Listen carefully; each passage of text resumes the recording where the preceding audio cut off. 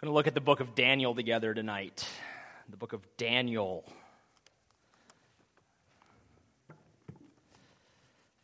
Our scripture passage is specifically Daniel chapter 2. Daniel 2, verses 20 and 21, or 21 and 22.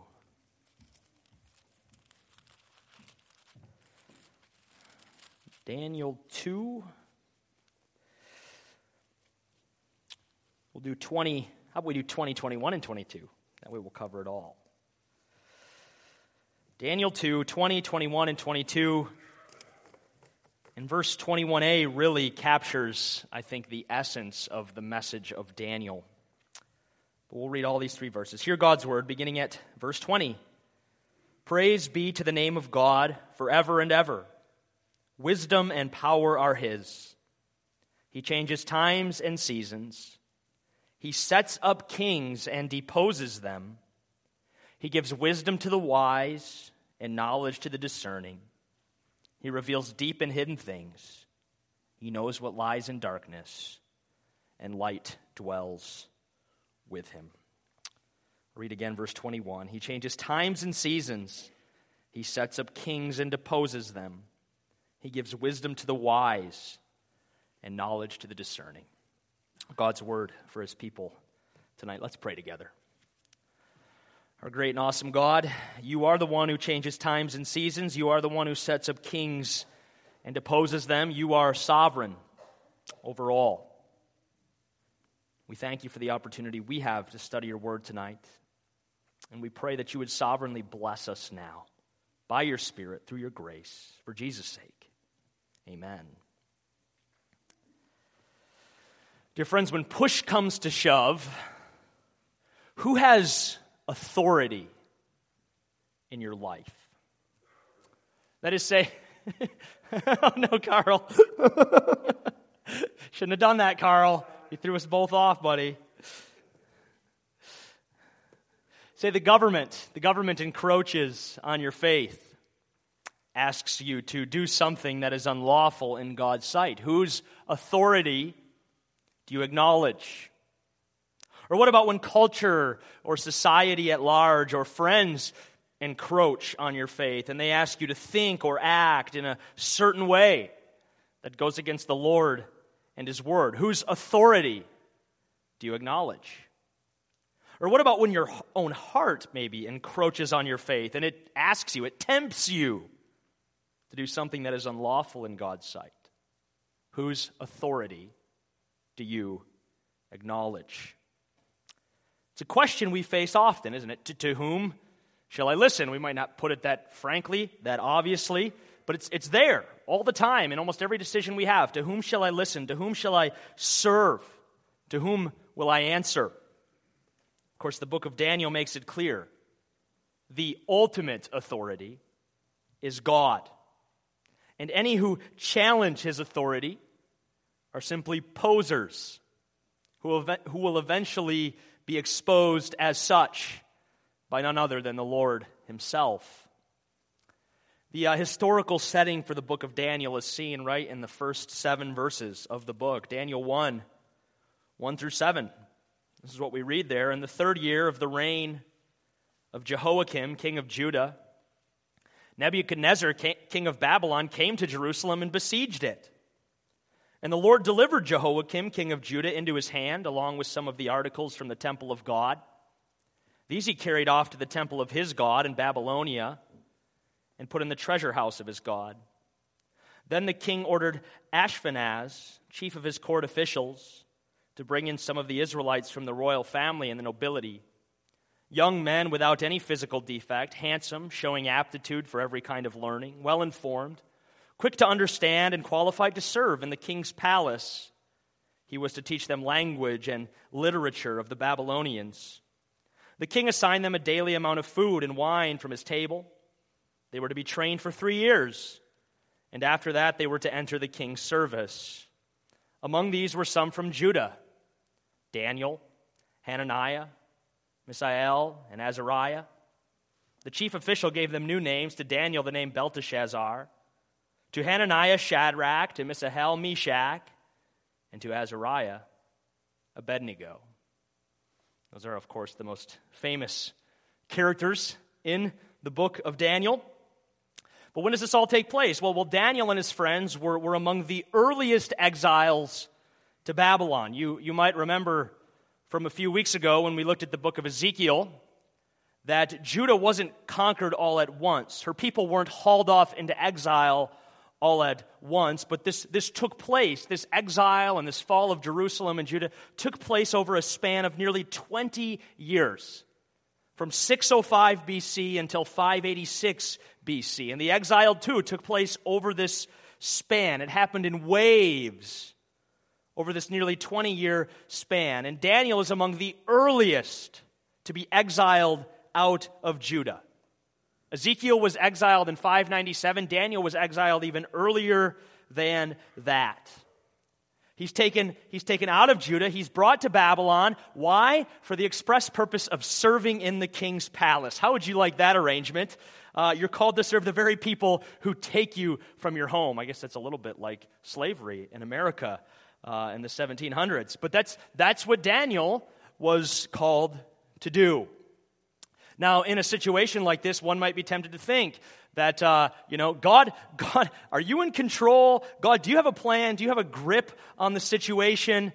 But what Daniel and his friends learn, and what we learn through this book, is that God very much is in control. He very much does have the authority through all of this. He is the one who deposes kings and raises up others. The book of Daniel can be broken up into two parts, distinct parts. The first part is chapters 1 through 6, and here we have the narrative portion of Daniel. This is where we read the stories. Narrative is simply a word for a story, I guess, if you want to. That's what I mean by that. But this is where we read the stories about Shadrach, Meshach, and Abednego being thrown into the fiery furnace. That's in chapter 3. And this is where we read about Nebuchadnezzar being humbled by God. Remember, he stands on the roof of his palace and he says, "Look at this kingdom I've built. It brings glory to me." And no sooner does he say this, and he's like driven crazy, and he's driven from his place, and he's like eating in the hayfields with the cows. For real, it'd be like, who has cows in their field? I think of Dave DeCam. He's got those cows out in the pasture. It'd be like Nebuchadnezzar eating out among Dave DeCam's cows out there or something. Others of you have cows as well. Gord, I guess you have cows right up here too, if I think about it. So it'd be like Nebuchadnezzar, out on the hill over here eating with the cows. But that's what happens to him. It's absolutely fascinating. That's chapter 4. Read it for yourself. This is the section where we read about that hand that kind of appears out of nowhere, and it writes on the wall in front of King Belshazzar, Mene, Mene, Tekel Parsin, which says... You can imagine this hand writing this on the wall, just appearing, which says to the king, you've been weighed on the scales and found wanting. Your kingdom is divided. God has numbered the days of your reign and brought it to an end. That's near the end of chapter 5. Right? And then in chapter 6, we read about Daniel and the lion's den. So chapters 1 through 6, they make up the narrative section of Daniel. And there might be no more fascinating 6 chapters in all of the Bible. If you think about it. This is the part of Daniel that's very easy to read, and all of it points to the truth that God is in control. Fiery furnaces, lions, kings, none of them are any match for the Lord. Chapters 7 through 12, then, is the second section. It makes up what are called Daniel's visions. And here the genre, it's not narrative, it's apocalyptic. It's apocalyptic. In fact, much of what's said here in this section finds echo in the book of Revelation with the numbers that are used and the imagery that's employed and all that. But in this section, what is ultimately happening is that Daniel is looking ahead. He's looking ahead, and he's seeing God assert his authority over the kingdoms of this world. He's seeing God set up kings and depose them one after another, kingdom after kingdom. And then the book ends with a reference to the resurrection. This is the last verse of the book. As for you, go your way till the end, you will rest, and then at the end of the days you will rise to receive your allotted inheritance. That's the very last verse of the book of Daniel. And he exhibits great faithfulness to God amidst the pressures of the world. Then he sees visions which describe the rise and fall of various kingdoms. And then we're told he rests until the resurrection. Now, what are some of the main themes of Daniel? Well, one of them, no doubt, is God's absolute sovereignty over kings and kingdoms. Okay, that again is what's seen in our text. He sets up kings and deposes them. We see that over and over again throughout the book.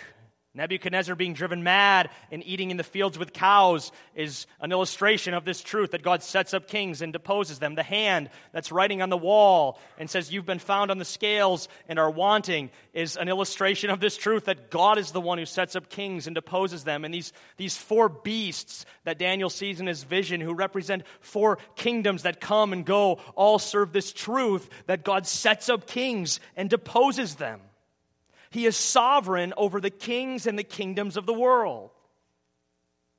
And you can see maybe how persecuted Christians throughout the ages have found great encouragement in the book of Daniel. Because it seems sometime in our world, doesn't it, that wicked rulers and wicked nations, they're the ones that have the last word. Wicked kings and wicked nations, they're the ones who determine the outcome of history. We're tempted to believe that sometimes. We have it so good here in America. We don't face persecution and pressure, but other people, they do in Africa and in the Middle East and in China. They face that pressure, and they're tempted to think, Lord, are these people sovereign? Are these people in control? Are these people going to win? And the book of Daniel says, no.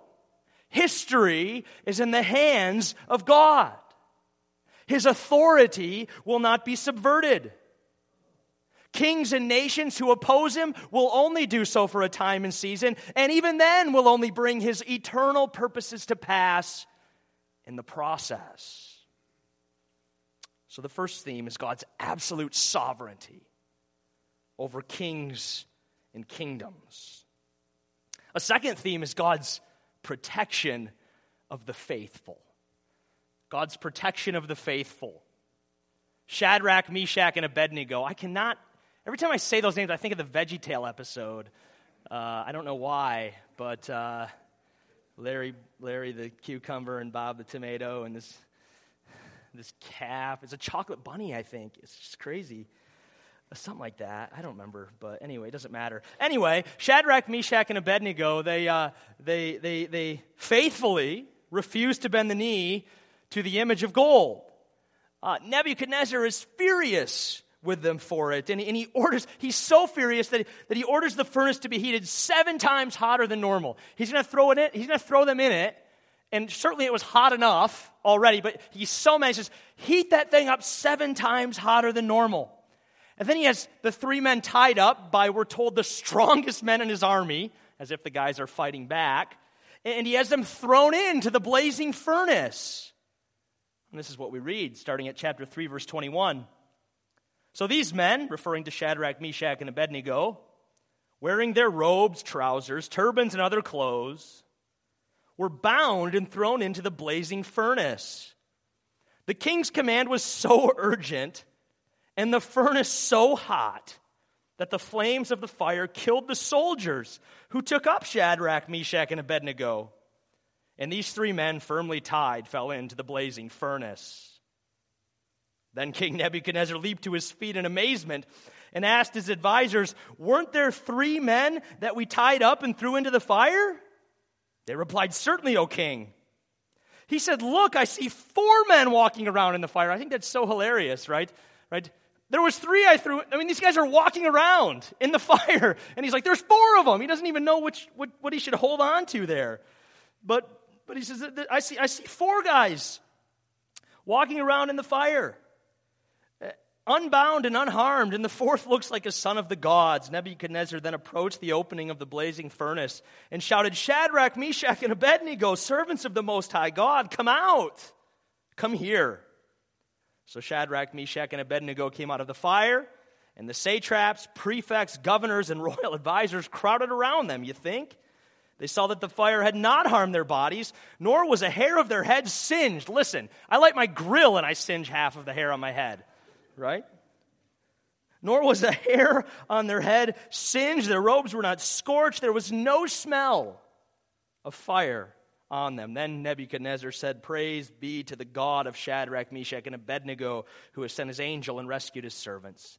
They trusted in him and defied the king's command." He's speaking about his own command. "And were willing to give up their lives rather than serve or worship any god except their own." The king praises them for their obedience. He praises them for their disobedience because he sees that they were right. They were right. God vindicated them.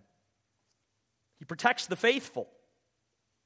Of course, we see it also in the story of Daniel, don't we? He's made an administrator of King Darius' kingdom. He so distinguishes himself in that role of administrator that some of his peers begin looking for a way to bring him down. They know the only way it will happen is if there is a law against his God. And so they go to Darius and they say, "Oh, King Darius, live forever." And they're just blowing smoke. "All of us have agreed that you should issue an edict and a decree that anyone who prays to any god or man other than you, O king, should be thrown into the lion's den." Well, Darius, he thinks that sounds like a good idea. Yeah, people should be praying to me. You guys are very smart. So he signs the edict. But Daniel isn't deterred, is he? He doesn't miss a beat. He continues going home and praying to his God as he always had. The troublemakers know this. They rat him out. The king is reluctant, but he's not going to go against his own order. He gives orders to have Daniel thrown into the lion's den. And this is what we read, chapter 6, verse 17. "A stone was brought and placed over the mouth of the den. And the king sealed it with his own signet ring and with the rings of his nobles, so that Daniel's situation might not be changed. Then the king returned to his palace and spent the night without eating and without any entertainment being brought to him, and he could not sleep. At the first light of dawn, the king got up and hurried to the lion's den. When he came near the den, he called to Daniel in an anguished voice, 'Daniel, servant of the living God, has your God, whom you serve continually, been able to rescue you from the lions?' Daniel answered, 'O king, live forever. My God sent his angel, and he shut the mouths of the lions. They've not hurt me, because I was found innocent in his sight, nor have I ever done any wrong before you, O king.'" God once again protects the faithful. David Brainerd was a missionary to the American Indians, mid-1700s. On one occasion, while he was attempting to bring the gospel to Indians near the forks of Delaware, he was being followed by warriors who intended to kill him. This is what his biographer writes: "But when the braves drew closer to Brainerd's tent, they saw the paleface," that was their word for him, "they saw the paleface on his knees. And as he prayed, suddenly a rattlesnake slipped to his side. Lifting up its ugly head to strike, flicked its forked tongue almost in his face, and then, without any apparent reason, glided swiftly away into the brushwood. 'The Great Spirit is with Paleface,' the Indians said, and rather than killing him, they accorded him a prophet's welcome." God protects the faithful. His eyes are on the righteous. "The angel of the Lord encamps around those who fear him," the psalmist says. Truly, not a hair falls from the believer's head apart from God's will. He protects the faithful. The third theme is God's final victory over evil. If you read Daniel, and especially the visions in the last chapters, you're going to catch glimpses, or hear glimpses maybe, of a powerful figure who's going to rise up and who's going to speak boastfully, and who's going to exalt himself, and who's going to try to put himself in the Lord's place. Many scholars see these references as references to the person the New Testament calls the Antichrist, or the man of lawlessness, this person of intense satanic hatred, who will appear in the last days before Christ's return and persecute the people of God. But even in Daniel, it's clear that this person, frightening and terrible and arrogant and proud as he may be, he will not win. No, Daniel 11:45 says, even he will come to his end. And Daniel 12:13 makes clear that the saints will receive their allotted inheritance. Okay, Daniel makes the same point as Revelation, that there will be opposition to God's kingdom. There will be those who vie for God's authority. But in the end, God wins, and God's people triumph. How do we see Christ in Daniel? Let me give you a few ways. No doubt we see him in the famous stories we've already mentioned about the fiery furnace and the lion's den. Think about what happens in those stories. In both cases, God's servants are sent to their death because of righteousness. They are sent to death because of their obedience to God. Yet in both cases, what does God do? He delivers them from death. He delivers them from death, and by so doing, he vindicates them before the eyes of others. He makes it clear that these men are in the right, that those who oppose them are in the wrong, that their God is the true God. He delivers them from death.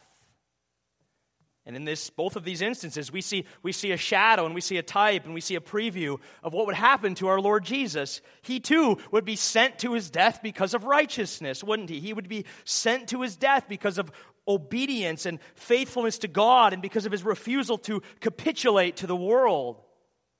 And just as Shadrach, Meshach, and Abednego in the furnace, and Daniel in the lion's den, just as they would be delivered, so would the Lord Jesus be delivered from death and vindicated in the sight of all. Of course, the difference, you know the difference, right? The difference is that Jesus was delivered from death after he died. The other men were delivered before they died.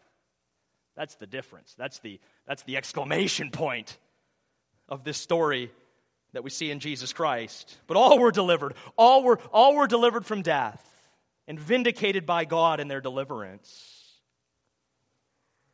Another place we clearly see Christ is in Daniel 7, verses 13 and 14.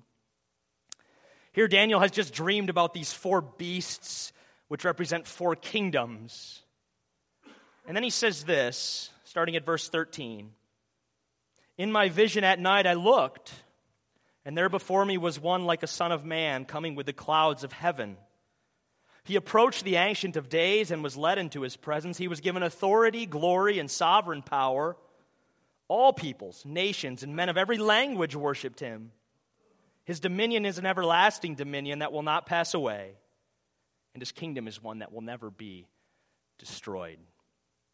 So Daniel sees these 4 beasts who represent 4 kingdoms, and then after this he sees one like the Son of Man, who represents a different sort of kingdom, who represents an eternal kingdom, an abiding kingdom, who is himself vested with power and authority. This is no doubt a clear reference to the Lord Jesus Christ, to the abiding and eternal kingdom that he would bring through his death and resurrection.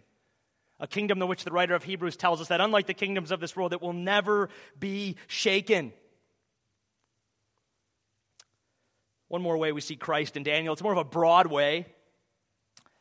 It's just simply we focus on this theme of authority. Once again, God in Daniel is the one who possesses ultimate supreme authority. He changes the times and seasons. He deposes kings and raises up others. He shuts the mouth of lions and so forth. He possesses ultimate supreme authority. We flip the pages to the New Testament. What do we see? Well, we see another one who seems to possess a whole lot of authority. We're told he teaches like one with authority. We're told he forgives sins like one with authority. We see him heal like one with authority. We see him drive out demons like one with authority. We see him calm the storm like one with authority. Right? We see one with a whole lot of authority. It's the Lord Jesus Christ as he goes through his ministry. Nothing proves to be more powerful than he. And of course, just in case there was any doubt, he dies, and then on the 3rd day he rises from the dead, in order that he might proclaim that he has also authority over death. I hold the keys to death and Hades, he goes on to say. Nothing is more powerful than the Lord Jesus Christ. The fact is, friends, the sovereign God of Daniel, who possesses authority over kings and nations and fiery furnaces and lions, he becomes incarnate in the person of Jesus Christ. It's a remarkable thing when you see that in the New Testament. This God who reveals himself in ways, remarkable ways in the Old Testament. All of a sudden, here he is. Here he is as a person. Here he is in the flesh. Here he is before our very eyes. Finally, a contemporary application. The book of Daniel challenges us to be faithful to God above all else. This is what Shadrach, Meshach, and Abednego did. This is what Daniel did. They remained faithful to God above all else. They acknowledged his authority over and above any other competing authority. They remained faithful to God despite the pressures of governments. They remained faithful to God despite the threat to their lives. They remained faithful to God in the face of temptation to conform. The book of Daniel challenges the people of God to be faithful to God above all else. And friends, just like in Daniel's day, there are many today, aren't there, who try and exercise authority over us. There are many who try and get us to compromise. Culture wants us to compromise the gospel. They scoff at us for talking about hell or about substitutionary atonement or anything like that because, no, that's not cool. God loves everybody. Don't be so puritanical.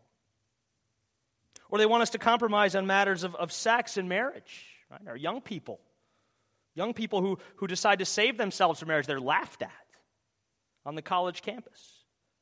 The world holds us in contempt for believing that marriage is between a man and a woman. You bigot. How could you deny somebody what their heart wants? Friends want us to compromise our morals often, don't they? By maybe tempting us to talk in a certain way, maybe by encouraging us to abuse alcohol or drink too much. A boss might want us to fudge some numbers to hide some money. Our own hearts even tempt us to compromise. Every day, aren't we? We're tempted to compromise. Every day we're asked to turn our back on the Lord and on His Word. We're asked to deny His sovereign authority. But the book of Daniel challenges us to be faithful to God above all else. It challenges us to be faithful to God no matter what. And of course, the reason is because when it's all said and done, it's to Him alone that any one of us will answer. It's to Him alone that any one of us will give an account. We won't stand before our government. We won't stand before our culture. We won't stand before our friends. We won't stand before our boss. We won't stand before our own hearts. We'll stand before God. We'll answer to God. Because all authority, glory, and sovereign power belong to Him. Let's pray together.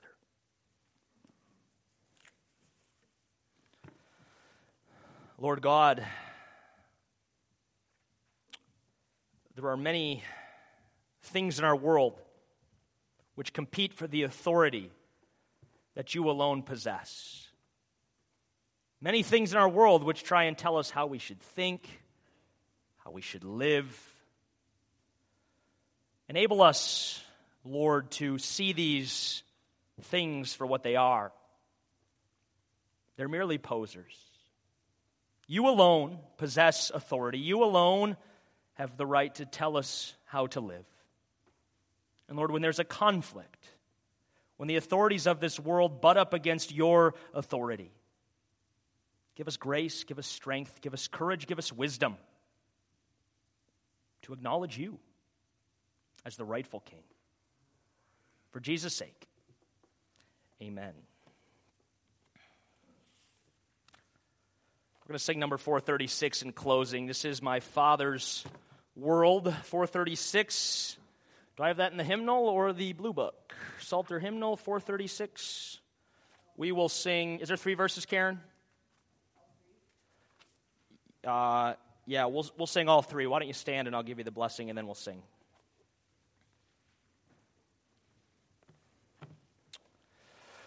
Brothers and sisters, may the Lord bless you and keep you. May he make his face shine upon you and be gracious to you. May he turn his face toward you and grant you his peace. Amen.